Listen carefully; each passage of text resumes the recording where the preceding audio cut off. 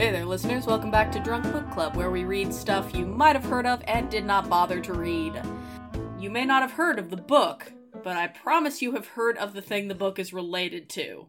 Related to, not the source for or based upon? That would be extremely generous, reading. Would it? Certainly more than this book deserves. I feel reading it at all is generous. Yeah, far too. My name is Vry, and that other lovely, charming voice you heard is Dorothy. Hello. And we read 1999's The Phantom of Manhattan by Frederick Forsyth, better known as the nominal source material for the 2012 musical Phantom of the Opera, Love Never Dies. I don't go here. I do. I'm not a member of the fandom.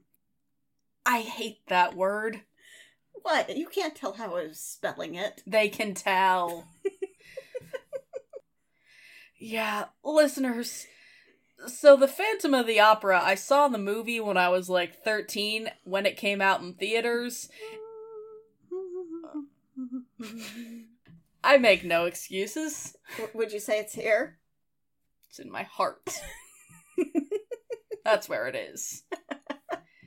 Like, Phantom of the Opera was probably what I would have termed my first, honest-to-God, hyperfixation, as opposed to, kids. Kids are into things. Kids have phases. I read and watched probably 90% of the adaptations that existed circa 2004. Good for you. Still haven't gotten around to that Argento one, though. I just didn't have it in me to watch the one where he filmed his own daughter having a sex scene. And let's face it, Asia Argento is at this point a hot potato. Mm-hmm. Oh, I will climb that mountain someday. Just, not for the podcast. Well, I mean, you'll climb every mountain, right? And ford every stream. That's right. I'll do it. And this book has the particular honor of being the first time I ever bodily chucked a work of nominal literature across a room, physically. Was anybody being tattooed in that room? No. This hasn't got much heft. This probably wouldn't even bother the tattoo artist. I'm just trying to imagine this fucking thing in paperback, because this is a non-standard aspect ratio for a book. Yeah, Dorothy, can you describe the book-like object you're currently holding? The book-like object? Well, the ratio of height to width is clearly designed to evoke the feeling of a playbill. Is it now? Clearly, that is the only reason why you would format a book to a non-standard size like this, which would require a reconfiguring of the presses. Surely it's not shaped this way so as to accommodate less text on the page, because why would you ever do that? I don't know. I can't think of... I'm sorry, how many pages is this book long? Because it's like an American Girl novel. Long, 176 pages. Oh, generous. Whatever version exists out there to buy digitally is only 123. Well, I mean, the print's rather large. And there's a lot of space between each line. Stop, new page every time there's a new chapter. There's not a colophon explaining exactly what font it is, but there's a lot of space. What we're saying is that this is... It doesn't have any illustrations, though. Which is... You know what? I had more fun reading Blood Communion than this book. Blood Communion's twice as long. Blood Communion has Armand in it. What does this book have? Yes. Go on. Shit. I forgot. No! How did you forget? My brain was trying to protect me. Yeah, this is at best a novella stretched out to a full-length hardback release. Physically stretched out, not just in terms of writing. It's not just that it's padded writing, it's that this book is stretched through formatting. Although, it's like every one of you fuckers out there who upped Times New Roman to size 13. And we can tell, by the way. You can tell when the period is enlarged. That's another trick I've heard. Yes. Don't enlarge your periods, folks. You'll just get really bad cramps. No, we can tell. It's just half the time it's not worth the effort to fight you. This was probably my first experience with published fanfic that I recognized as such, in that it's bad. Which seems demeaning, but things only get called published fanfic when they're bad. And there's a whole thing there. Yeah. Like, you don't hear that many people going around calling Wide Sargasso Sea published fanfic. Or, even though it is. And it's good. I have literally started lectures by talking about Milton just to piss people off. Milton and his really horny Satan thirst fic. Mm-hmm. It blows people's fucking minds when you go through an entire explanation of what fanfiction is and then bring Milton into it and they can't actually refute any of it. Love that Bible fic. Uh-huh. It leaves them shattered and they have to sort of rebuild their whole perspective. It's very fun. I would recommend it. This is the textbook case of what people think of when they think something is bad fanfic, though. Like, it's a shitty sequel that the original didn't really have space for. It rewrites characters that the author didn't like. It rewrites characters the author did like. Yep. The timeline is complete and total garbage. The pacing is rushed. There's just bad fact-checking here, which is funny, and I'll bring up why. But, before we do that, I feel like that's diving into things proper, and we haven't told people what you made us to drink yet. Tonight, we are drinking a cocktail called a Phantom. It is made with 1 part vodka, 1 part 43, and 2 parts milk. 43, or Licor 43, is an orange and vanilla liqueur. It's going to sound like this is creamsicle-y, but it doesn't taste that chemical and artificial. It's mostly more of a sort of almost vanilla rum flavor creamy cocktail with a hint of sort of orange blossom or orange oil underneath. It's good shit. Yeah, it's very pleasant. Personally, I find cream cocktails very hard to stomach after the first one. They're just really filling for me, so I might switch to a Manhattan afterwards. My preferred Manhattan is rye, sweet vermouth, a spoonful of maraschino cherry liquid, and both a cherry and a lemon garnish. And while Manhattans are pretty straight up, I do prefer them on the rocks. And our listeners on our Patreon will have access to the recipes for all of this, including virgin recipes for those of you who don't drink alcohol or don't necessarily want to all the time. It's nice. I got to look at it while she was working on it. It's a really useful recipe book. But this is one of those cases of, I needed a frickin' drink. Dorothy didn't believe me. Normally she picks the bad books, or it's something that we know is coming up. Or one we both haven't read, or it's something she is inflicting on me, but I got to do the inflicting this time. And you didn't realize. This is just... See, I was like, okay, I'll read this and it'll be, like, bad, I guess. But because I'm not in the fandom... I'm going to shove you off the chair if you keep doing that. It's a stool. I'll find a chair to shove you out of. I figured I wouldn't be that bothered, but this is just badly written. It's like, really from painful. A purely structural level, it is obnoxiously written.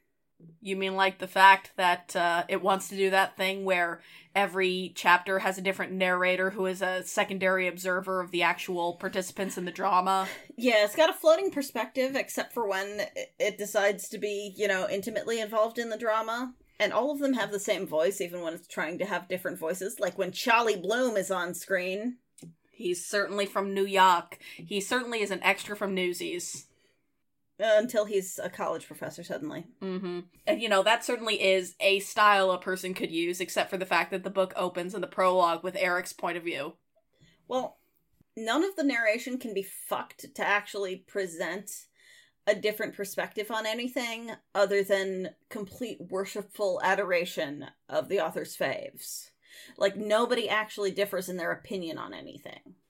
Yep. So it ends up every chapter is like a really boring recap of the last chapter or a chapter before that with slightly new information added on. It feels like a fanfic that didn't have a roadmap. It just wanted to keep updating, so it was constantly at the top of the page. So you go over the action again, but with with slightly different details.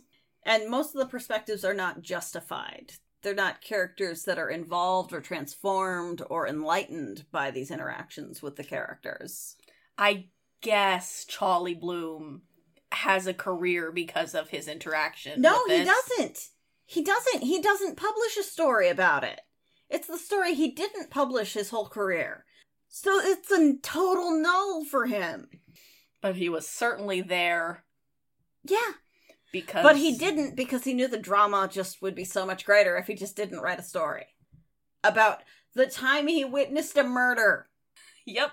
No scoop there for an up-and-coming member of the Papes of yellow journalism. No, he didn't work for that paper.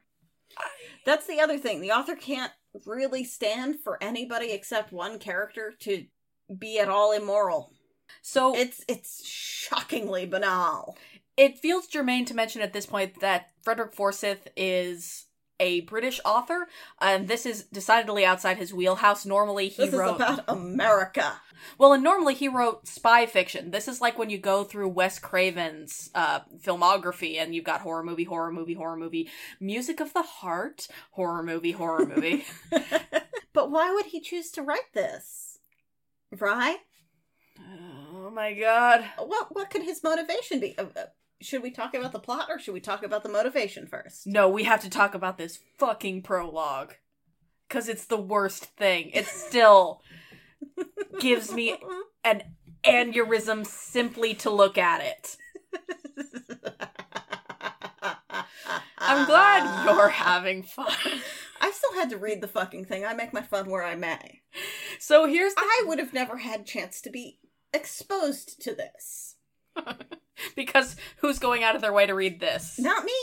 So the thing about the Phantom of the Opera, which I can tell you after reading many versions of it.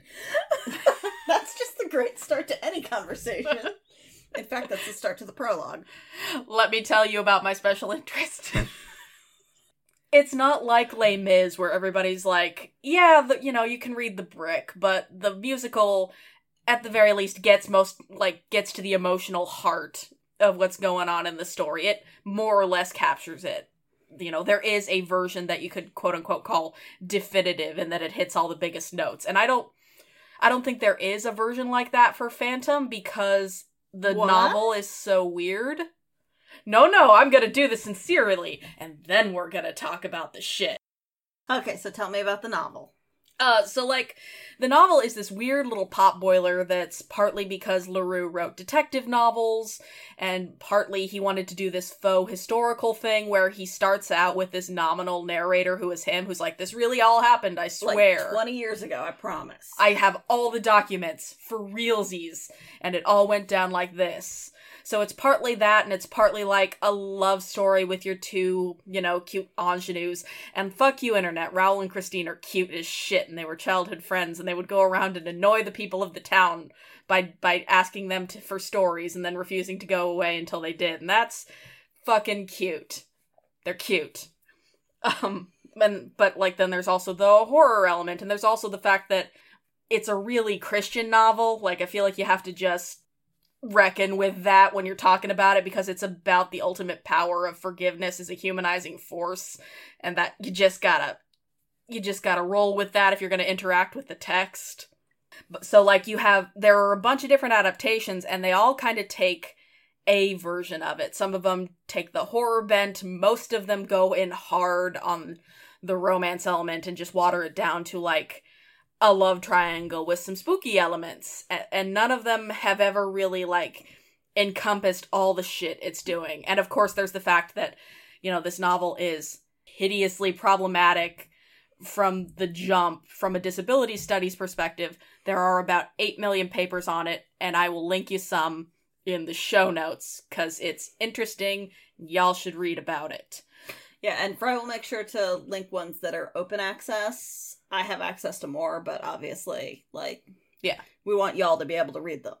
So you have a lot of different versions, and a lot of them are good in their own ways, but none of them are really yes, this perfectly captures the spirit of the novel.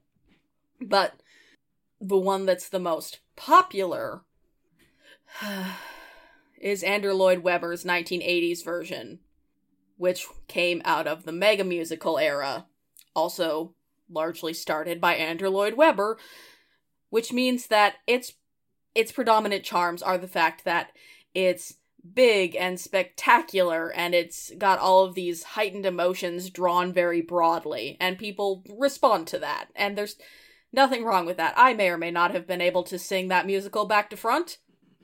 There were times. I see why people love the musical. Right, because you're a soprano, aren't you? Okay, but that was like my go-to party trick in high school, is that I could, in fact, sing Christine's part, which has bedeviled many a soprano over the years because it was specifically written for Webber's then wife, Sarah Brightman, who has just a freakishly large range. This amuses me because my mom was super into Sarah Brightman. No, she wasn't into musicals at all. She just really liked checking out and ripping Sarah Brightman albums from the library. A worm, that's how I got the other Phantom of the Opera musical. Rest in peace. Hey, y'all do me a favor and just, go look up the Yeston Coppett Phantom of the Opera, Oh, the one that's name dropped in the opening to this book. Yeah, so now we have to come back around to this fucking prologue. Like I said, I get why people like the Phantom musical. So, genuine question here, though. Yes? Why does everybody hate Andrew Lloyd Webber when everybody likes Andrew Lloyd Webber? Elaborate. He seems really popular, and yet y'all hate him. He's like the Roland Emmerich of musical theater. His shit is really big and bombastic. He's, if not single-handedly, then largely responsible for the mega musical that started in the 80s and basically carried on until the bubble burst. Yeah, Cats. Yeah, that's right. I could have just said Cats. That's the mega musical. No, I mean, I did grow up seeing Cats ads throughout the 90s. Yeah. It was an inescapable punchline for decades. I don't know, it's a little bit of it is snobbery, because, he's not Sondheim. His music is super easy, and it's very basic pop stuff. Those are the two modern musical creators that I know the names of. You did it! I don't know them, but I know those names. Yay! Sondheim is the one that pretentious people, including myself, Sondheim's the one that does musicals about murder, right? He did a musical about murder. Yes. He's edgy? Well, no, he likes to do shit in different genres. He did Sweeney Todd, and then there's A Little Night Music, where literally everything is written in triplets. All the songs are trios, or all the music. He likes to do theme shit. So every musical is basically a different style or a different musical trick he wants to try out. So they're all sort of concept pieces rather than... Yeah. Composition nerds fucking love Sondheim. So it's not so much a thing where he's necessarily improving on one thematic element throughout his work. It's each one is a discrete project of improvement. Mm-hmm. And as, if you're an actor, Sondheim is, the respectable one, because he tends to hire singers who can act as opposed to actors who can sing, where, musical theater is kind of a disreputable art form that most actors try to get out of by the time they hit their 30s, because it's seen as kind of juvenile. Well, doesn't your voice tend to start to degrade by your 30s anyway? That I don't know so much about, but I would believe it. I mean, I thought I had heard that their ranges tend to contract after that, but that might not be true. I mean, unless you're Bernadette Peters, yeah, I can't imagine you can belt out like that. Well, plus as you get older, especially if you're a woman, good news, you can play Mama Rose, but there is an ever-shrinking pool of parts for you. Mama Rose, the witch, Yep. Yeah, there's a couple more, but I can't think of them right now. And Bernadette Peters has played all of them. Mm-hmm. Well, and it's because, like what's going on in Phantom, musical theater it's not always the case, but musical theater on Broadway tends to be broad. So it's not testing your acting chops as much. So Frederick Forsyth is close personal buddies with Andrew Lloyd Webber. It can't be that close. He is of an acquaintance with Andrew Lloyd Webber. Clearly they hang out, but... They have had a conversation. Possibly two. Okay, so here's the thing, folks. The opening to this is both infuriating and deeply embarrassing to the man who wrote it. I hate it so much. This book is ridiculous, by the way. It's got, like, fancy headers that look like wrought iron lampposts. Oh yeah, it's pretentious as shit. Here we go. Excuse me, whilst I die. Like most perceptions of extreme acuteness, Lloyd Webber's judgment looks simple enough in hindsight, but was destined to change the world's attitude to this ill-used legend. He saw that it was not basically a horror story at all, nor one based on hatred and cruelty, but a truly tragic tale of obsessive but unrequited love between a desperately disfigured self-exile from the human race and a beautiful young opera singer who eventually prefers to give her love to a handsome aristocratic suitor. So Andrew Lloyd Webber went back to the original story, pared away the unnecessary illogicalities and cruelties featured by LaRue, and extracted the true essence of the tragedy. Excuse me while I fucking barf. So I know you reread the original for this. Uh-huh, I did. So adaptations of Phantom of the Opera don't give a shit about Christine. That pisses me off more as I age. And I don't think it's Sarah Brightman's fault. Again, musical theater is broad, but she really doesn't have a lot to do in that show but be a blinking doe-eyed ingenue. And Christine in the books is an ingenue, but within the constraints of the fact that this was a novel written in 1910, she kind of kicks ass. Like, she's blonde, and she's pure of heart, and all of that shit, because those are the requirements. But she's also described as being, like, this very forthright person who always speaks her mind and is interested in justice. There's this very excellent little undercurrent in the novel that somebody wrote an essay about, and I'll link that as well, that talked about this sort of undercurrent of depression and suicidal ideation that Christine faces throughout the course of the novel. Again, a very, very Christian work where she steals a pair of scissors at one point while, because death before dishonor, basically, while she's being kidnapped by Eric. And which really then feeds into the famous climax, which you won't know, where Eric basically tells her, here's this fancy device thingy, if you... Either you fuck me or I murder thousands of people. Uh-huh, basically. And something about bugs. Yeah, it's a grasshopper, and if she turns the lever, then one way, then everybody blows the fuck up because they're on a giant powder cake. And somehow acquiescing to this.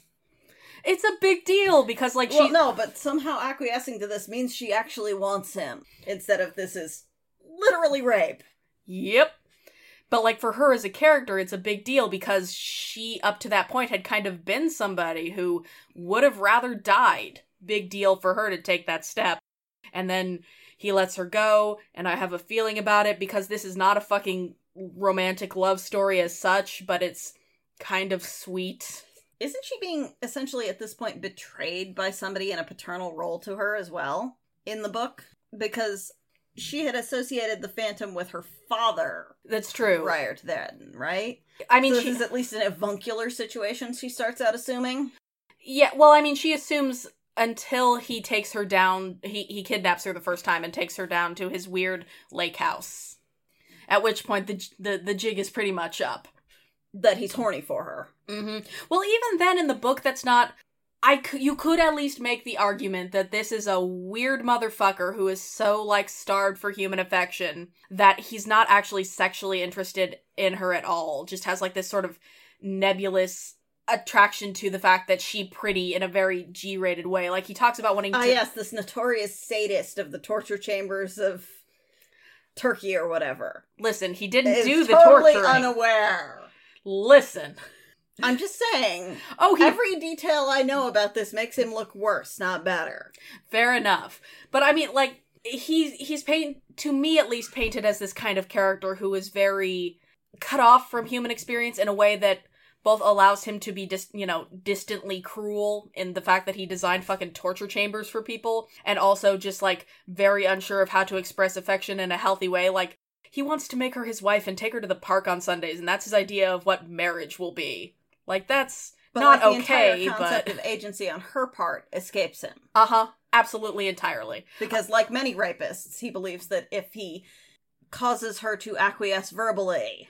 Oh yeah, listen, Eric is not a great guy, but, like, again, it's the central conceit of the novel that there is, like, the power of forgiveness and recognizing somebody is pitiable and worthy of love and some shit. That's just the kind of narrative it's telling.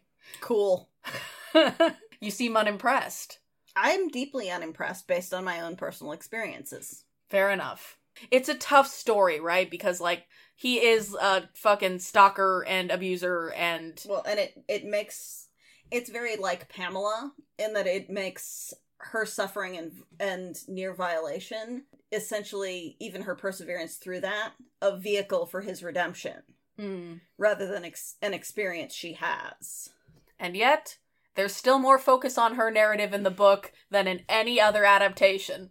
I'm not saying it's the worst, I'm just saying that... No, yeah, you're right. It's still inherently limited by what's going on with that shit at the time. Although I would argue that even at that point, Eric's more object than subject, so it's not about him so much as what he represents, because clearly this novel did not think about him so much at all, except in the Quasimodo grotesque sense.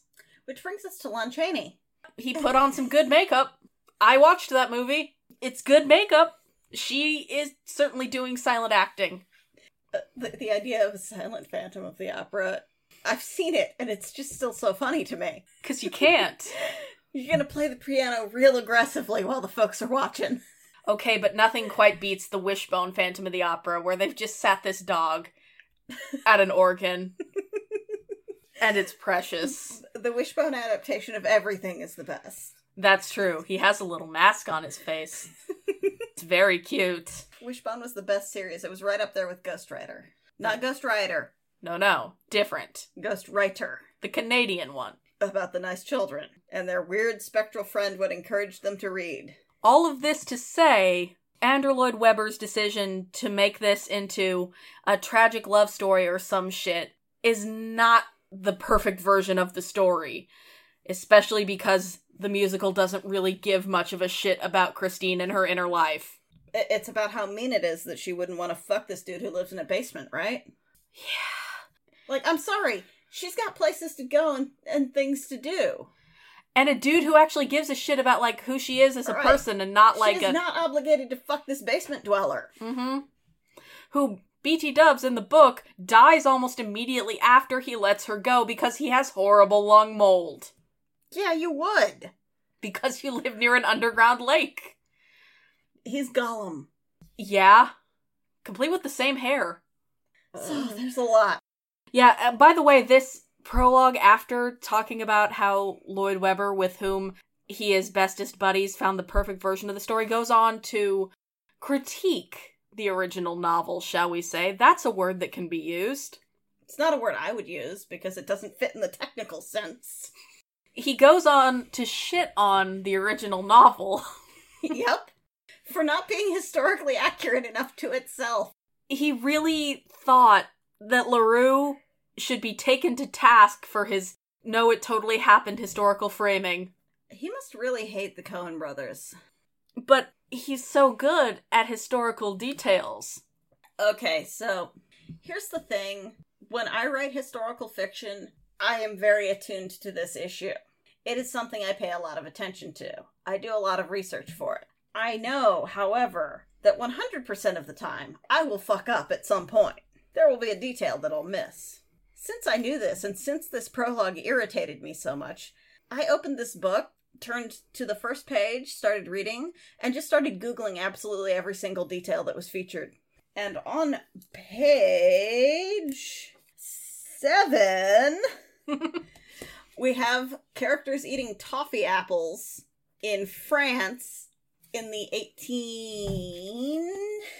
1880s. Toffee apples were invented in 1908 in the US. Very easy to shit on somebody else's research. When they were doing that research in 1910, it's very easy to shit on somebody's research when they were doing that research in the 90s, because I have access to Google. It is amazing. It's amazing the transitive properties of bullshit. Uh-huh.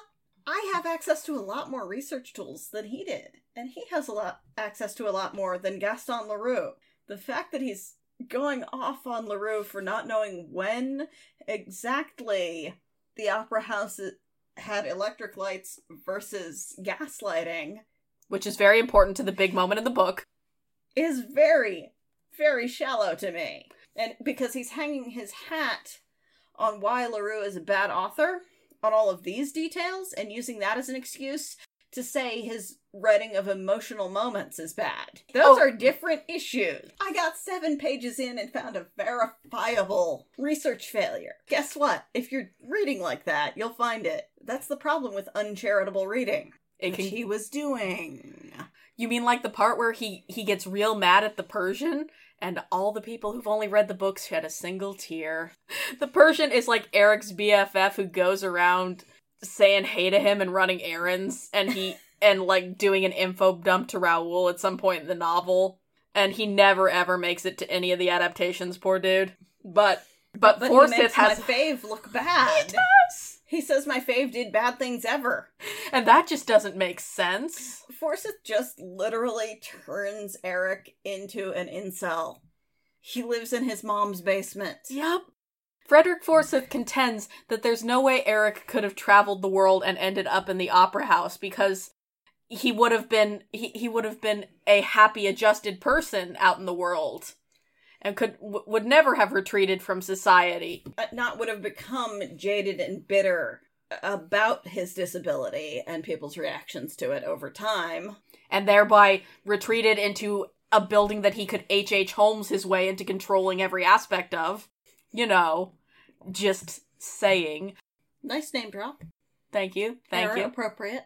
Like, even more than that, that's basically AU fodder. Fucking whatever. Half the adaptations rewrite Eric's backstory. The fact that he says, no, Joseph Bouquet died totally on accident and Eric had nothing to do with it. What's a Joe Bucket? It's like the really big moment early in the musical and in the story where you learn that Eric ain't fucking around and he's not just like a harmless weirdo who creeps around the walls. He's a murderer. There's no such thing as a harmless weirdo who creeps around the walls, but go on. Bouquet is basically this stagehand who's been shit-talking the Phantom to scare the chorus girls, and then he drops the fuck down on a wire halfway through a show, and people are like, what the fuck? And it's very dramatic, and the soundtrack goes, so bah, bah, bah, bah, bah, bah. So you're saying he was right to shit-talk the Phantom? He didn't keep his hand at the level of his eye, is what I'm saying. And Frederick Forsyth is like, no, that guy probably died on accident. Eric just found him like that. Honest to God, hand to my heart. He's trying to pull that move out of all the worst fanfics. Eric did nothing wrong. Oh my god. Nothing. Until he was ensnared by the evil god Mammon. Which brings us to this book. Okay, so this book was a running punchline, and there's a good reason for that, even in the 2000s, because this is more of a kick line, wasn't it? I don't know much about theater. There are no kick lines in Phantom of the Opera, but it would be improved by one. This is the book that people describe as the one where Eric goes to Coney Island and wears a clown suit, which is a factually accurate description of the prologue. From his perspective. Yeah. So this is not a sequel to the novel. This is a sequel to the musical specifically, where he just, you know, you have the ending of the musical and it's like a big cathartic moment and he fucks off and only leaves the mask, and Frederick Forsyth is like... The mask, how is the mask? This is a thing that only bothers me and is extremely irrationally petty, but I don't like the 3rd degree of microwave burns. I know why they had to be done for stage, because Michael Crawford couldn't talk with the full mask that they were trying out in previews, but I hate the half mask. But this here's a book, so they could really make it anything, couldn't they? Why, yes, they certainly could. Oh, also, this decided that the play occurred in either 1894 or 1893, depending on how hard he's fucked up his timeline in any given chapter. That's fun. It's like shredding the setting. I know you weren't paying attention to it. Never do. But I always do math. You're very good at fandom math, and I am not. Okay, but we open on The Confession of Antoinette Giry. By the way, all of these chapter titles would be improved by the addition of Harry Potter and... 100% true. They're all formatted that way. Yeah, we open with killing Madame Giry the fuck off, because it wouldn't be a bad fanfic if you didn't axe half the cast. And also establishing that Meg is disabled now and can't dance, because nobody's allowed to do anything except Christine. Which is weird, because this novel is profoundly uninterested in Christine except as an object of desire. That's her entire function, yes? I hate it, thank you. But she is dying destitute with nuns, but she has a stash of gold that she saved for Eric, because he's much more important. Yeah, so this goes with what became the background for the movie, if y'all recall, where she encountered him at a freak show with a circus and helped him escape and hid him under the opera house. And for some reason Meg doesn't remember this. She was an adult at this time, I guess. Well, no, Meg was 3 years old when that happened. Oh, no, I mean Madame Giry. In the movie, they made her like a little girl about Eric's age, which was a choice because she looks so much older than Gerard Butler as an adult. This franchise is just a big number of decisions. This powerhouse franchise. God. And Madame Giry gets fucked real good in the afterlife. I'm not wrong. She got the Buffman of her dreams. This establishes a theme of women who want to fuck one dude, but then are prevented, and it makes them a bad person if they ever fuck another dude. For whatever reason. How dare they? And they deserve to be punished by that dude turning out to be terrible or defective. Foreshadowing. So it turns out Madame Giry's husband was terrible because she once wanted to fuck another dude who died. Thus was doomed to a life of unhappiness. And also Meg shouldn't even exist. Yep. On account of that. But on the bright side, she did find Eric and bring him home and stuff him under an opera house. So she dies, sends that gold off to him in the city. Along with a note explaining a very important detail that he needs to know. Just a very... Why couldn't she keep her fucking mouth shut? This whole plot would have not happened if she had kept her fucking mouth shut about things that were not his business. At all. In no way were they his business. Not even a little bit. She didn't even know that was relevant to the situation. Nope. Christine knows this important business. She's the only one who needs to know. Yeah, so meanwhile, Eric has escaped Paris and swum his way across... Well, he took a boat, but... Well, but he decided he couldn't get through Ellis Island looking all fugly-like. So instead, he hops off the boat and swims for an hour in below freezing temperatures, because this is salt water, but he swims for over an hour and is crusted with frost when he emerges. Oh, but it's just because he's such a superhuman, No, this has to be historically believable to have happened in reality, otherwise it's bad writing. Oh, you're right, that's my bad. So he would have been dead in how many seconds? Well, it's entirely possible he would have gone into shock within minutes. He would have been unconscious within 45 minutes and would definitely have been dead after that hour he spent in the water and would not have been able to make that swim.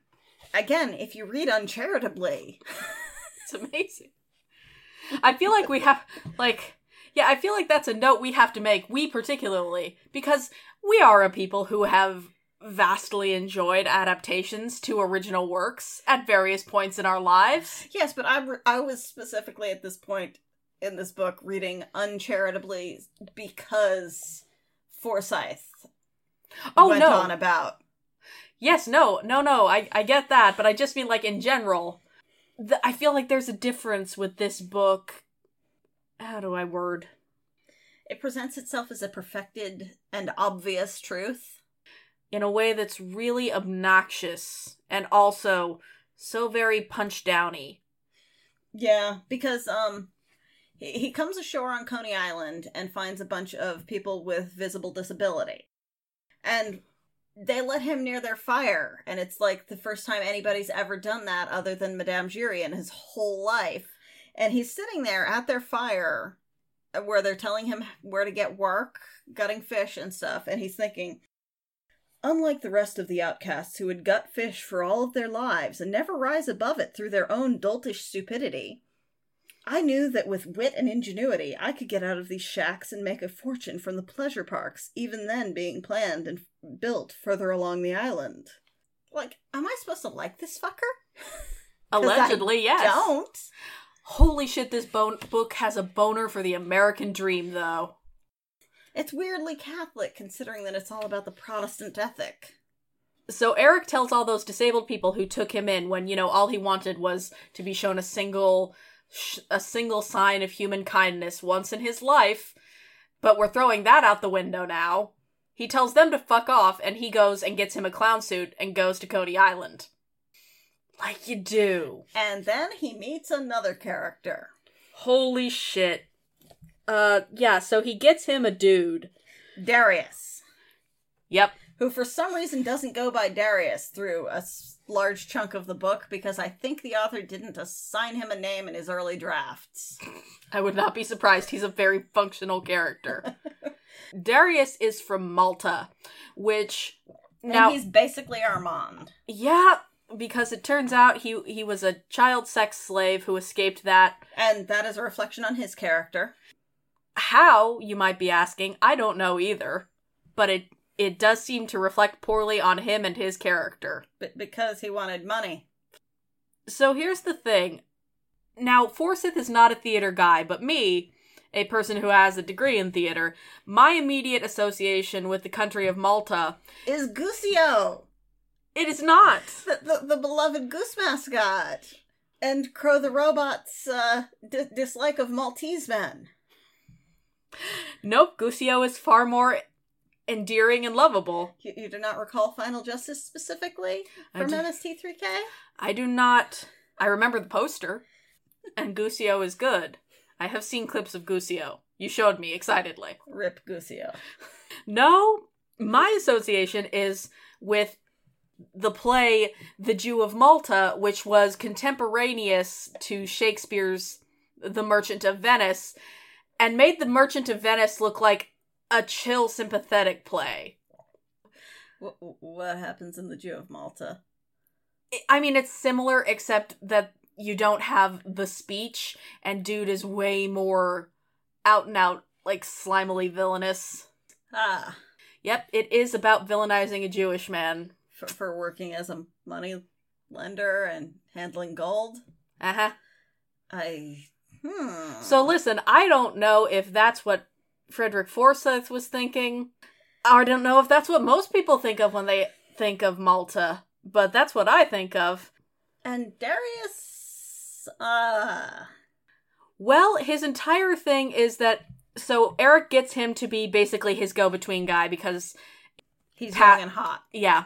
He has this line about how I thought how we could be friends at first, but then I realized Darius only cared about money.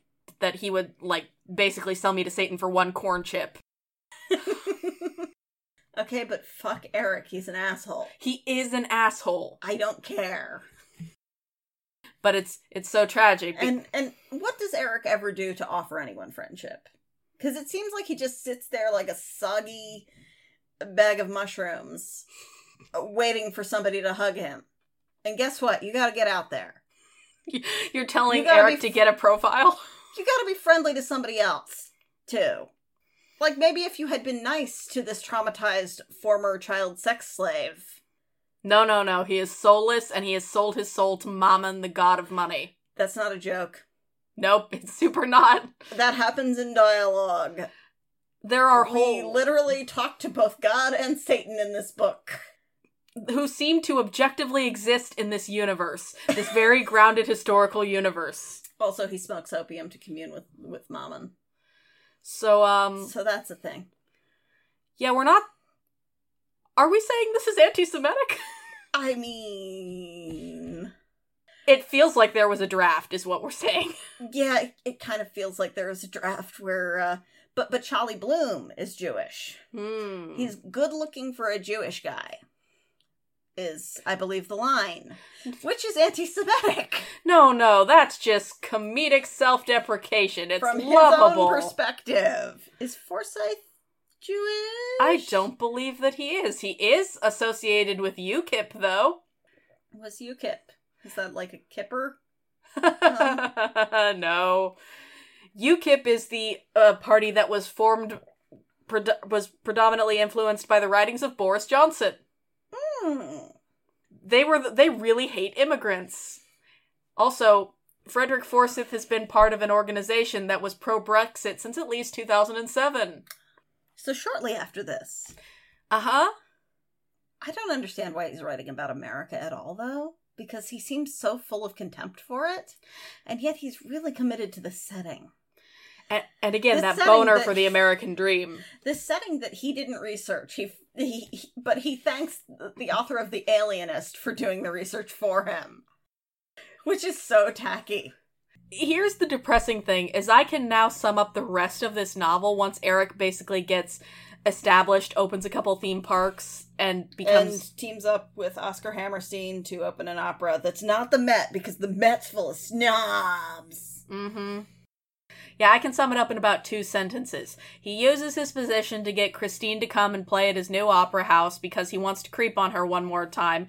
She gets there and he finds out that apparently they fucked one time. I don't know where that fits in the timeline. Well, she even says that she was basically unconscious when it happened, but we gloss over that. Yeah, we just walk right past that. Right past the fact that it was rape. Yup. And so that's his kid, and she, because she has a kid. Uh-huh. Yep. Who is 12 or 13, depending on what chapter we're in. And she's like, listen, when he turns 18, I'll tell him that you're his bio dad, and he can do what he wants. Just, like, fucking chill till then. And he's like, oh yeah, absolutely, that seems reasonable. And then proceeds to not that, because he doesn't care about boundaries. See the fact that he fucked her while unconscious. And then proceeds to scheme as to how he will steal this son he didn't know he had until, like, a day ago from her. Also, Raoul isn't there until the last scene in the book. Yes. Her husband's just busy. It wouldn't be a bad fanfic if we didn't write out... Well, I mean, there's almost a graceful amount of restraint in the fact that it just writes him out, honestly. Compared to what? You know what. Okay, but you have to talk about the Facebook group. So when the musical came out in 2010, there was a Facebook group that was made in response to it called... The musical was called Love Never Dies. And the Facebook group was called Love Should Die. And that is a level of salt you just don't normally see concentrated on Facebook, and it warms my heart every time I hear it. Except for the Anne Rice Facebook fandom. But they concentrate outwards. That's true. Speaking of punching down. And the reason we know that it's Eric's son is the weirdest writing decision I've seen in a good long time. So Madame Giry, on her deathbed, realizes that there is one thing she needs to tell Eric before she dies. As her soul is shuffling off its mortal coil, the most important thing she can think to write in a letter to the man she raised as a son, kind of, except that she put him in a basement. And also who she hasn't, like, had any contact with in, like, 12 years, but, like, probably he's still around somewhere in America. I'll just send an investigator to find him, I guess. Yeah, it's fine. It'll work out. Is BT Dubs. I rescued another dude. Raoul's dick is broken. Yep. Raoul has a broken dick. Yup. What the fuck? You could have just not told him that, and this whole thing would have been avoided. And it's so petulant. It's business. Because Raoul having a broken dick only happens to assure us that nobody else has ever touched that pussy. She banged one time. And her whole life got pregnant. But we are assured that he will be horny for her. As is the priest that's part of her entourage, who is also horny for her. And every other man who encounters her is horny for her. Because the important thing is that she's desired. That's what establishes her value within the construct of this universe. Is that men desire her. Shit's fucked. And frankly, maybe that's why she decided to marry Raoul. Because now she has an ace husband and she can never fuck. I mean, I don't think he's ace. Because he's horny for her. That's true. He has hands and a tongue. They can work this shit out. He's got a prostate. Guess what? They're fine. They're doing fine. Prostate fingers, we can work this out. You're right. They were probably very happily married. Because, reiterate my last point, they cute. He clearly trusted her enough to marry her. And tell her about his busted dick. Yeah. Which he got by being heroic during a mugging. Yep, he saved Madame Giry from a mugging and got shot, unfortunately, in the junk. And it severed an artery. And they fixed it somehow, and he didn't die of infection. But his dick's broke. It's still on, and he still lusts, but his dick is broke. Again, there are plenty of options here. Get more creative, Forsyth. No. There is only one way to have sex, and it is missionary. Excuse me. PNV and missionary. God. Eric bothers her by sending a monkey. Her son is a mechanical genius, which, like, it's a good fucking thing he is, because Eric was counting on a lot of imponderables here. For the kid to dismember, essentially, a Furby. That's right, because we had to bring back that ugly fucking monkey from the musical. He essentially cuts up a Furby, discovers that you can flip the tape inside it. It's actually a disc for the mechanism. And now it plays Masquerade, and she's like, oh shit, that dick. Fuck, I thought I got rid of that asshole. They go to Coney Island. And there's an irritating fucking reporter character who doesn't report anything. But he sure does ferry them around from place to place. And there's a whole bit in the Hall of Mirrors, because for somebody who hates the entire torture background and the Persian, he sure is horny for including that entire image. Because it's a thing Eric's good at. We have to include all the things that Eric's good at, but strip them of any context that might make him a bad person for using them. She is never frightened or alarmed or confused by anything. She's just kind of chill with it. Yep, she's just really annoyed, and frankly, it's good. She's so tired. We get 80 billion fuckwit perspectives throughout this, and never once Christine, and I want to know how fucking tired she is by all of this, and how unimpressed. I like to pretend she faked her death. Yes. Yeah, because this is all leading up to Darius finds out... No. We haven't talked about how hard it dunks on Nellie Melba constantly for no reason, because a flesh and blood actual person can ever compare to Christine. Yeah. She likes filthy money and agreed to come for filthy money.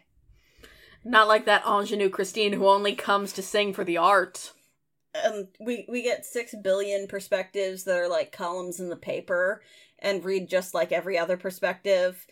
The Brooklyn guy with Welsh ancestry reads exactly like the Irish priest from a farm.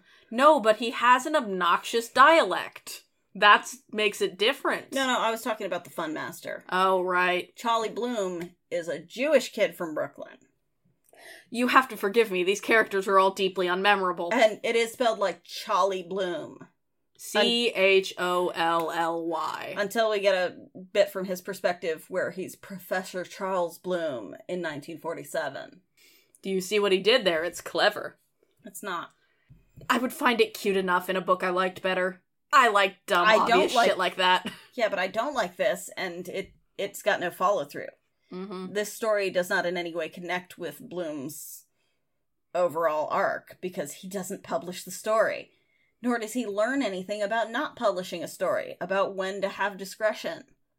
Nope, he's just there. No arc. He sure does observe what's going on with other people, including the fact that Darius decides the only solution is to murder this 12 to 13-year-old. Yeah, because Darius is like, oh shit, that shit was supposed to be mine. My boss is a millionaire. I worship the god of money who has enriched us. Literally. Satan did give them this money. But only because Eric is a genius, as we need to be repeatedly told. He is so great, isn't he? Whereas Darius is not a genius of money. He's just bringing in them sheep to the fold. Because, after all, slut. Yep. There's weirdly repeated references to child sexual exploitation in this book. Because Father What's-His-Fuck talks about it as an ill of the world as well. And God is just kind of like, oh, but I can't deal with that. Because you've put God and Satan very literally in this book and talking to human people. About child sexual exploitation. Like, it's a weirdly specific through line that doesn't go anywhere. It's just there. I guess I better ask the question of evil. You know, I don't have an answer for it, but put it in there. So the opera that Christine has come to sing, huh? Oh, boy, it's called The Angel of Shiloh. It's topical, y'all. It doesn't even sound like it has a good structure. Like, I'm not an expert, but it seems badly structured. I don't know much about opera as a form, but I'm just dying at the fact that the act breaks seem badly timed for what is described as happening.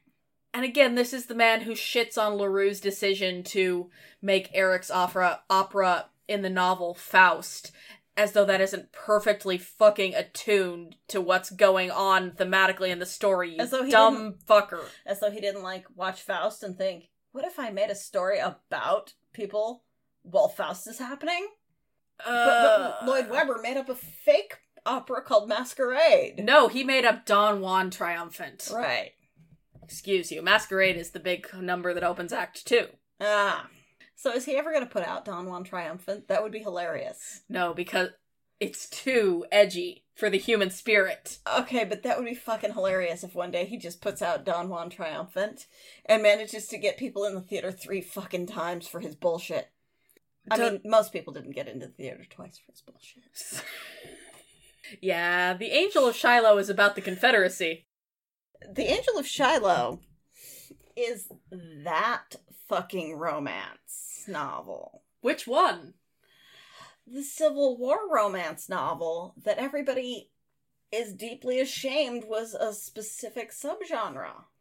About the gentle Southern belle reckoning with the fact that her lover is a Union man.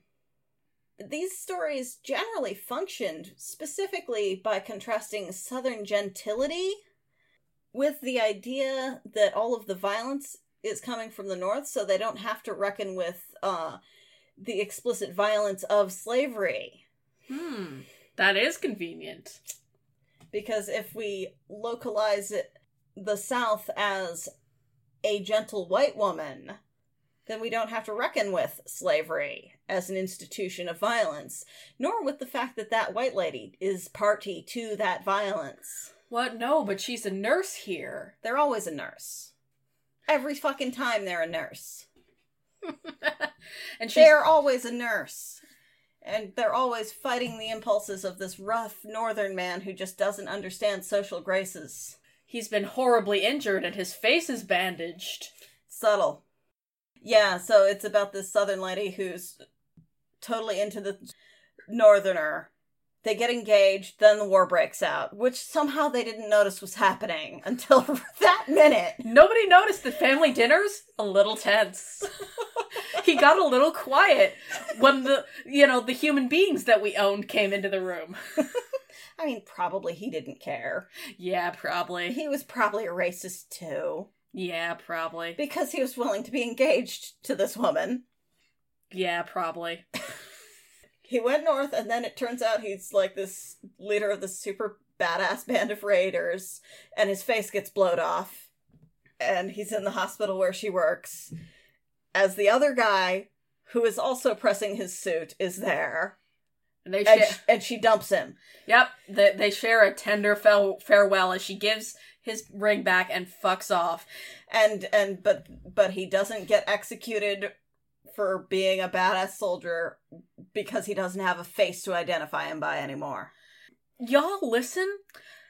I know that I'm in the minority of people who like Phantom of the Opera in that I have zero desire for Eric and Christine to get together, but he's so mad about it.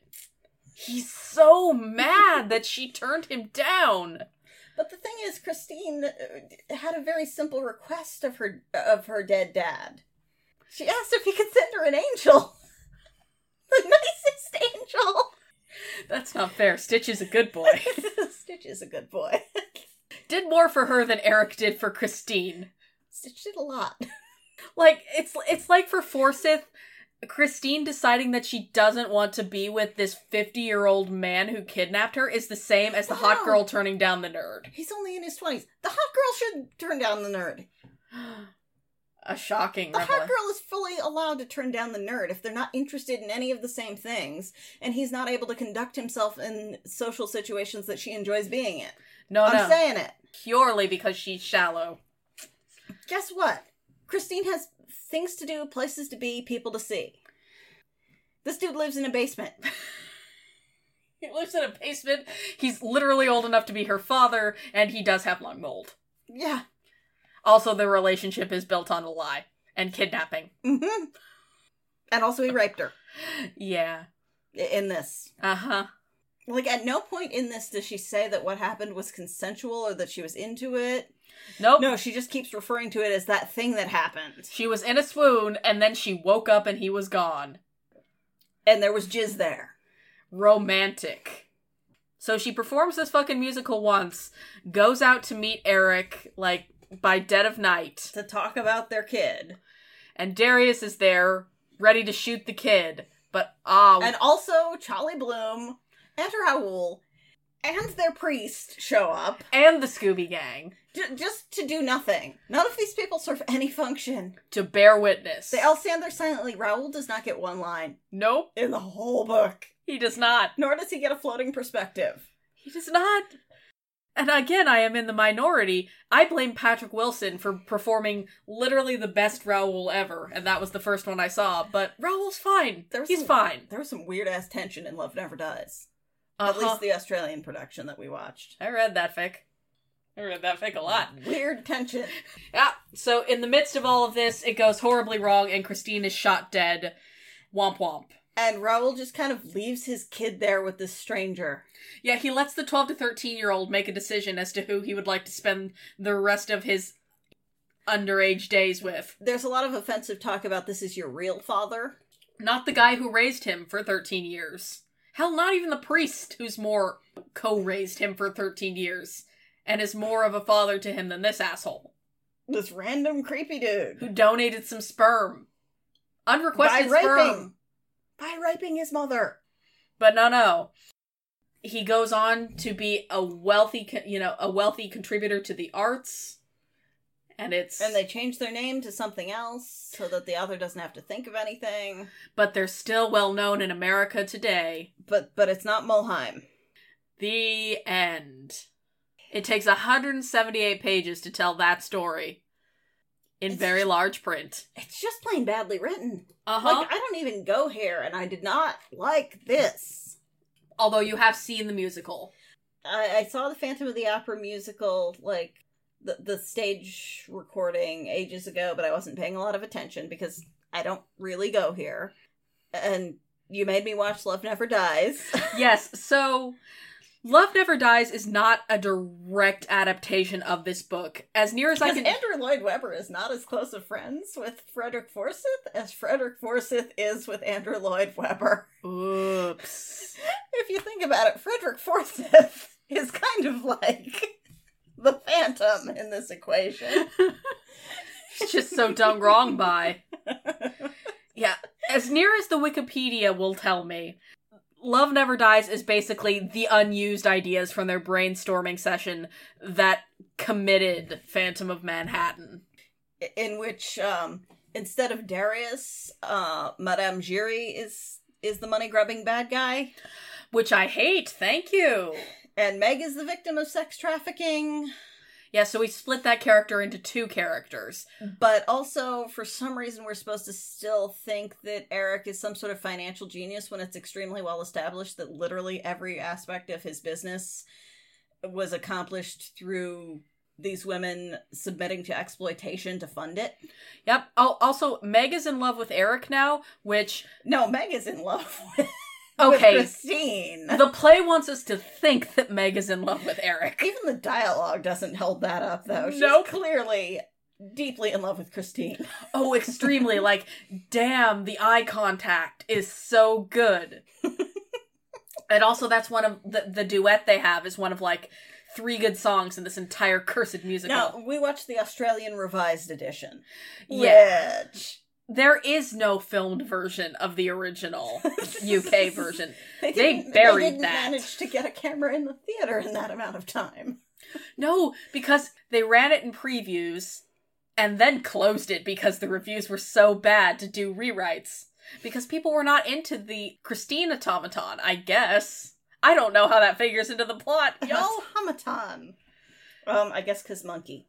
I guess. And there's a spooky wedding mannequin in the original play. The original play? Yeah. Like the Lloyd Webber version or the one he ripped off? Not the Eston Coppet version. That plays a more dadly Eric, which honestly, those are my favorite versions. Y'all have the one that's dunked on in the prologue to this book. Yeah, fuck you, Frederick Forsyth, by the way. Y'all, if you haven't seen the Claude Rains Phantom of the Opera, it's pretty good. The really unfortunate thing about Love Never Dies, of all the many unfortunate things... There were many. In which, like, Eric is an abusive drunkard, apparently. No, Raoul is. That's what I meant. Yeah. Well, Eric is too. That's true. That's true, but we aren't... So rather than just write Raoul the fuck out of the play, they've turned him into an abusive alcoholic. The number one bad fanfic move. But the worst thing about it is definitely that... Okay, so the worst thing about it is definitely that, okay, the kiddo has been aged down to 9, and this child is trying to perform, I guess. He's fine. He's a child actor. He's not a... He's got a decent voice. Yeah, his singing is fine, but boy, the material is not. There's a spooky carriage. It's very steampunk wannabe. It's set in the early 1900s. But so there's this number that I guarantee you in previews was between Eric and Christine. That's the only possible way this number could have happened.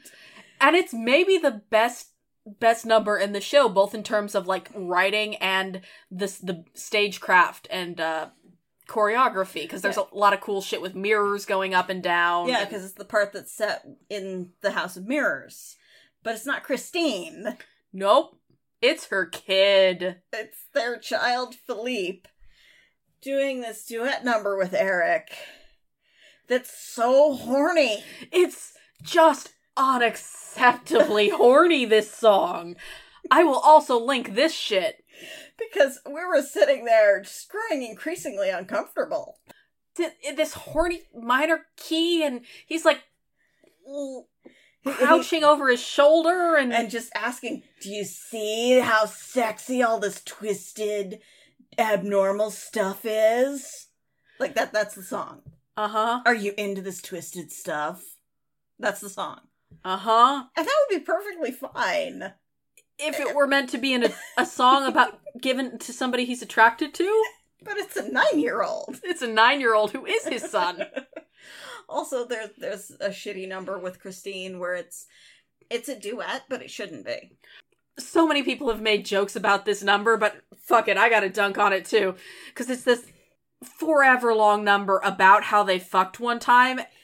And it shouldn't be a duet. Like, even I know it shouldn't be a duet. They're not disagreeing about anything. They're just like, yep, hey, remember the time we fucked?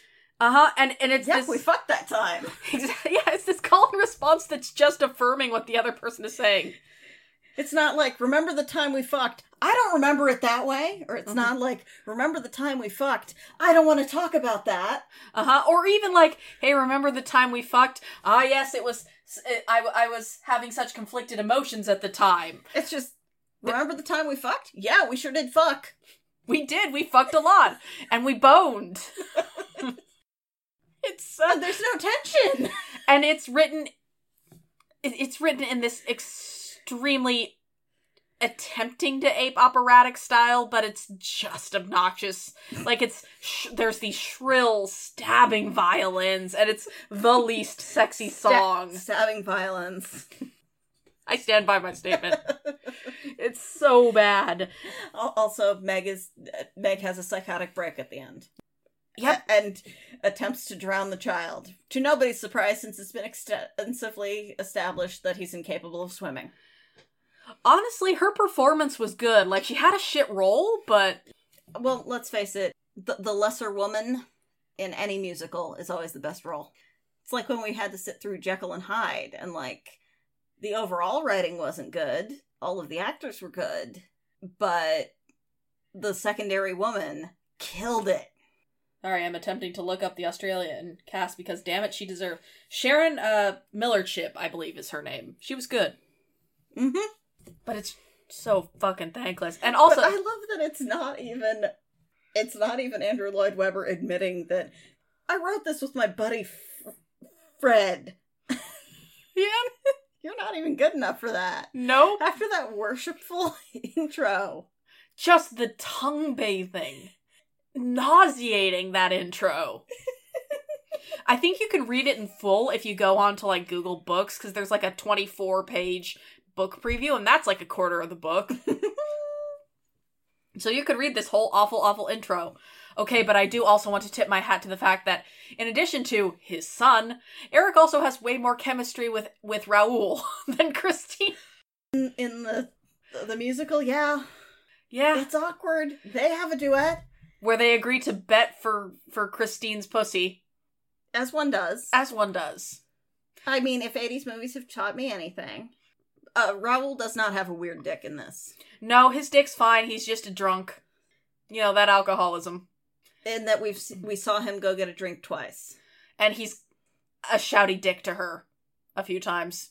But also it's established that he has lost his money, because in the musical, seeking gold is a good thing, and failing to have it makes you one inferior. It's very confused. It's so long. It's a musical. Aren't they all long? It's a very long musical. Some are longer in spirit. Like that one y'all blame for the downfall of everything? Listen, Hello Dolly knows what it did. And by that I mean tanked the musical theater film for decades. Also, my other favorite thing is that there is still a website for Love Never Dies, which finished its, like, last gasps of a tour in 2017. But you can go to the landing page, and it says, sign up to the waitlist below to be the first to hear about the Love Never Dies world tour. Wow, it really never does die.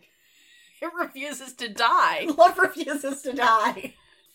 No matter how we beg, love will not die. I think we found a subtitle for this episode. This book was bad. It was really bad. Again, even from the perspective of somebody who's not invested at all, it's bad writing. It's flat. The use of multiple perspectives doesn't actually add anything. It's just cheap. And again, all of the voices sound the same, except on a very superficial level, but they all have the same message underneath, which is just worshipful adoration of Christine's purity and desirability, coupled with awe at Eric's genius and money-making abilities. While retaining basically none of what actually makes the character interesting. And also a weird conviction that Eric can be redeemed to Christ, which he is, versus the idea that Darius, who goes by Malta periodically, cannot because he is lost to Satan, despite them both doing the same things. I want to throw in here at the end that that political party that Frederick Forsyth was involved with, Better Off Out, the one that supported Brexit as far back as 2006. The Conservative Party, the Tories in the UK, disavowed it because it was too much. The Tories were like, this is a bit much, isn't it? So basically what we're saying is this book is bad, and Frederick Forsyth is a fucker. And there's a lot of, like, lower-level rumblings of other unsavory things in it. Yeah, it's just unpleasant from top to bottom. Like, you can say you want to separate the art from the artist, except that the artist makes art. Yeah, the artist's worldview is usually pretty solidly infused in their art. Like, even when I make art about characters who don't reflect my worldview, the way the plot works does. I mean, we do still have animation runner Kuromi. A good thing that I love, despite the fact that its director is a fucker. Mm-hmm. So... Not 100% of the time, but... It is a thing to, you can't just pretend there's no relationship. Right. Like, you can often trace the beats.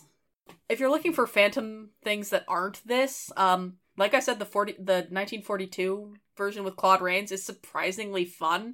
It is also the one that you may have seen... people took some screenshots of Tumblr on where they split Raoul into two suitors, and then at the end of the movie they just tell Christine to fuck off and go to lunch together. It's very good, that movie. You know what? You go, gay Raoul twins. Hell yeah. I also recently found this webcomic called Phantomstein, which is pretty enjoyable. Is very about... Is that their tabloid name? Ew. No, it's because it's because Eric is also the creature. Frankenstein's monster. This is what he went to the opera house. So Phantomstein. Yes. I know words. But it's good, and the way the author writes Raoul and Christine is like super fucking cute, and I like them. And it's a nice comic. Yeah, there's lots of Phantom adaptations that aren't this. Hell, most of them have more to offer than this one does. This is just bad. Yeah, it's not fun. It's not even fun bad. Sorry about that, listeners. But if you did like this episode, you can always find more of our stuff by going to SoundCloud and looking up Trash and Treasures. That's our mainline podcast. You can also go and find episodes on our Patreon at patreon.com/trashandtreasures, where if you become a donor, you can get access to episodes early. You can get Dorothy's recipes that she does for this show. Episodes a day early. Mm-hmm. And bonus content even, which is very exciting. We'd like to thank all of you who have given to us since we opened our Patreon. Yeah, we're really touched. Honestly, we didn't expect it to do much, and folks have really turned up. It's heartwarming and shit. We appreciate you. If you want to talk to us, you can always email us at trashtreasures@gmail.com. That's right. That is a new email address. We got a shiny new one on Gmail for when Outlook eventually shuts down. Or you can get a hold of us on social media. We're on Tumblr at trashandtreasurespod.tumblr.com, or we're on Twitter at trashpod. Come say hi to us, or send us an email. We'll say hi to you on the show. For example, at TomTificate. You're right. Dan Brown is extremely fun to dunk on. We agree. We should do it again sometime. But not this very next time. The next Drunk Book Club we're going to be looking at is actually going back to something we did over, a couple months ago. Yeah. Back during spooky season, the last holidays. This time we're going to be reading a book by Annette Curtis Claus. We covered the movie adaptation of her book Blood and Chocolate, but we figured it would be treading the same ground to look at that book. So we decided to look at her vampire novel instead. The Silver Kiss. When you say it like that, it makes me feel icky. I'm sorry, my voice just does that. I was born to be a late-night radio DJ. Going out to all you lovers out there. Except for the ones with lung mold. Actually, no. There's probably lots of perfectly nice people with lung mold. Except to all you stalkers out there. All right. Well, until next time, take care of yourselves, listeners. See y'all.